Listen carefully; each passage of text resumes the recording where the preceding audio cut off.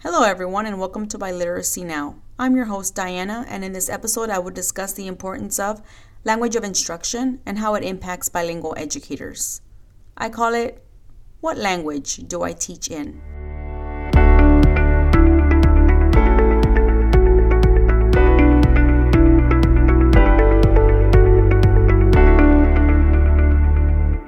I want to start by saying thank you so much for listening. You can follow me on Instagram, visit my blog at biliteracynow.com. You can purchase my products on Teachers Pay Teachers and Bilingual Marketplace. I want to start this episode by discussing briefly my background as a student, growing up bilingual. So my L1, in case many of you don't know, is Spanish. I grew up, the first word I said was mama. So I grew up speaking Spanish the majority of the time at home, up until I was 5 years old. My mom speaks the majority of the time in Spanish. We watched novelas on TV. We listened to Spanish radio. However, my mom chose to enroll me in an English only program. So the first time I'd ever actually heard the English language was my first day of kinder. It was quite a shock for me, being that my first language is Spanish and I'd only ever spoken in Spanish, and now being forced to sort of learn fairly quickly how to speak English and how to read in English and write in English. Once I overcame the shock and the cultural difference, because there really was a huge difference from my classroom and my home life, I somehow was able to navigate my way through school, and I was a fairly successful student. I had pretty good grades, A's and B's, and had really good behavior, so I never really had an issue with that. And for the most part, I would say that I was successful in the end. However, I do feel that it was somewhat of a disservice to be enrolled in English-only classrooms, because I felt that or at least for me, I still feel like I'm not fully developed in English or Spanish. I kind of feel like I'm in between. Like, it's kind of weird to explain, but I think those of you who speak both languages sort of understand. It's hard for me to be confident in my Spanish, and it's hard for me to be confident in my English, if that makes sense. I did the best that I could, and I think, for the most part, I was successful. And I honestly feel that life experience for me early on in regards to language, it gave me the idea to become a teacher. It made me want to become an educator, and it specifically made me want to become a bilingual educator. I've taught grades 1st through 4th, and all of them have been bilingual. And in my classroom, I've had English language learners, whether they were labeled as bilingual students or ESL students. I've been in classrooms where I've taught, say, the majority of the time in Spanish, maybe 90%, and only about 10% in English. I've been in classrooms where I've taught Spanish the first semester and English the second semester. And I've been in bilingual classrooms where I've taught 0% of the time in Spanish and all of the time in English. And the reason why I'm sharing that with you is because bilingual classrooms are very diverse. They're very different. There's no one classroom that looks like the other. Which leads me to my next topic of discussion: bilingual education programs. Now, many of you, I would say the majority of you, are teaching under a transitional bilingual program, which is either early exit or late exit. And then those of you who are lucky enough to teach in a dual language program. I love the idea of teaching students that both languages are of the same importance. Spanish is not more important than English, and English is not more important than Spanish.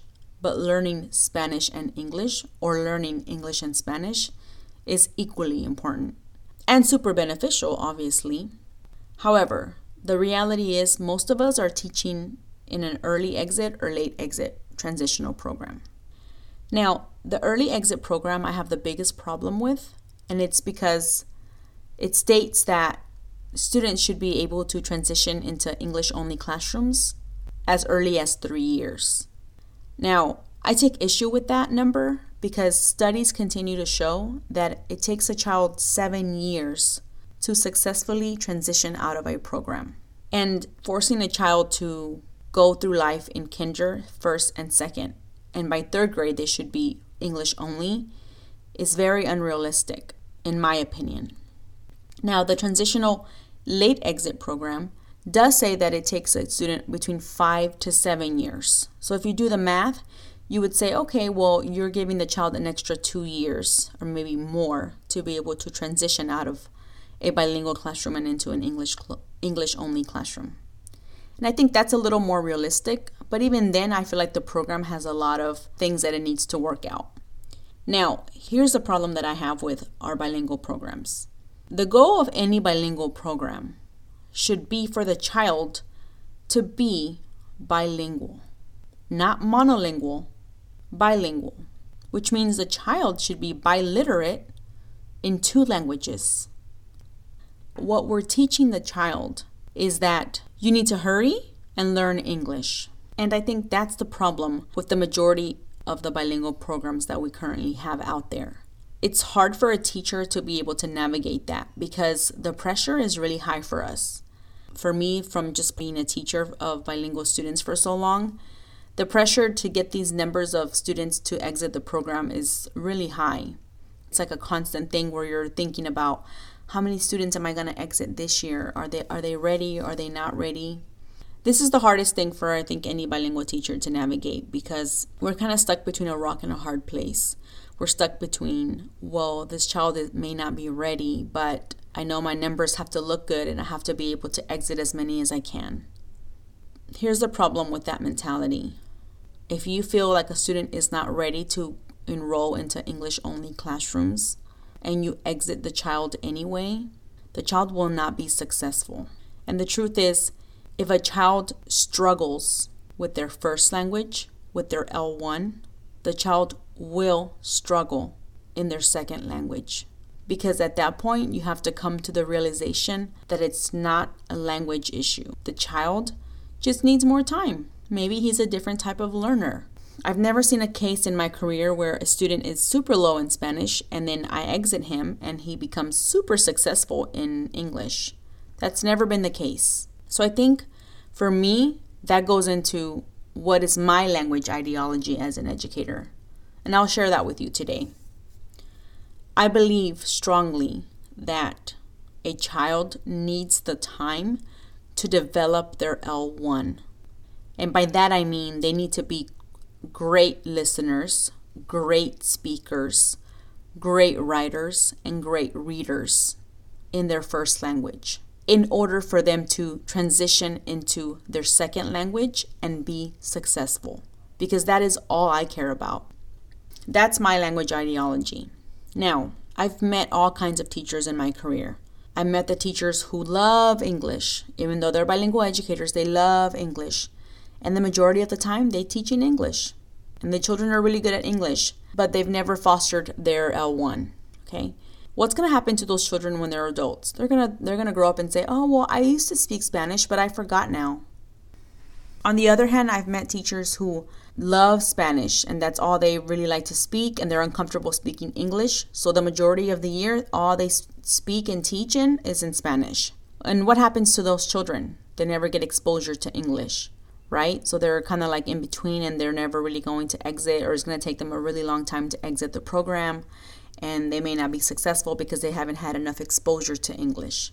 So I think as an educator, as a bilingual educator, you have to stop and think about what is your personal background like in terms of language? What is your bilingual journey? What is your language ideology? How do those two things impact the way you teach your students? And that's really, to me, the answer to what language do I teach in? You do what is best for your children. The people that are in your classroom with you at all times, those 22, 25 bodies that are in your classroom with you, those are your stakeholders. They're the ones you respond to. I've had students in my classroom that were ready for English. You know, they were really high readers in Spanish. They were great writers. They kind of knew everything in Spanish, and they were ready for English. And I let them get books in English. I let them write reports in English. I let them begin to transition. In that same classroom, I had students who were still reading at a level G in Spanish, and they just weren't ready yet for English. You're always going to have a mixture of students in your classrooms, and you have to be able to adapt to that. Let's say, for example, you're a kinder teacher. You feel like, well, they're in kinder, they still need to learn their Spanish. You're correct about that. You are absolutely correct. They need to foster that Spanish because that's going to help them be successful in their L2. And studies do show that a student uses their skills in their L1 to help them with their L2. I think what you have to remember is that what everybody wants is what's best for the child. And if nobody else around you wants that for the child, then you have to want that for the child as their teacher because you are the advocate. You are their voice. You are there to protect their language development. I'm not here to tell you that you should not teach your students in English. I think they need to learn English, but not at the expense of forgetting their Spanish. I can't separate language from my culture. When I think of my culture, my background, and where I came from, I can't take away language from those memories. So for me, I feel that if I were to tell a student that they need to learn English and forget their Spanish and sort of have this assimilationist ideology on language, I feel like in doing that, I'm killing part of their culture.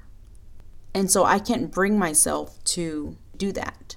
Yes, it's made for really uncomfortable conversations with some of the people that I've worked with. But at the end of the day, I'm doing what's best for the student. And people can't challenge you on that because you're right. You're doing the right thing. So here's my advice. Pay attention to your students. Listen to them, whether it be their conversations, their writings, their sticky note jots, their reading level, your small group notes. Look at all of those things, analyze them, and that will tell you what that child is ready for. And I promise you, that child will be successful. Thank you so much for listening today. My hope is that you leave inspired.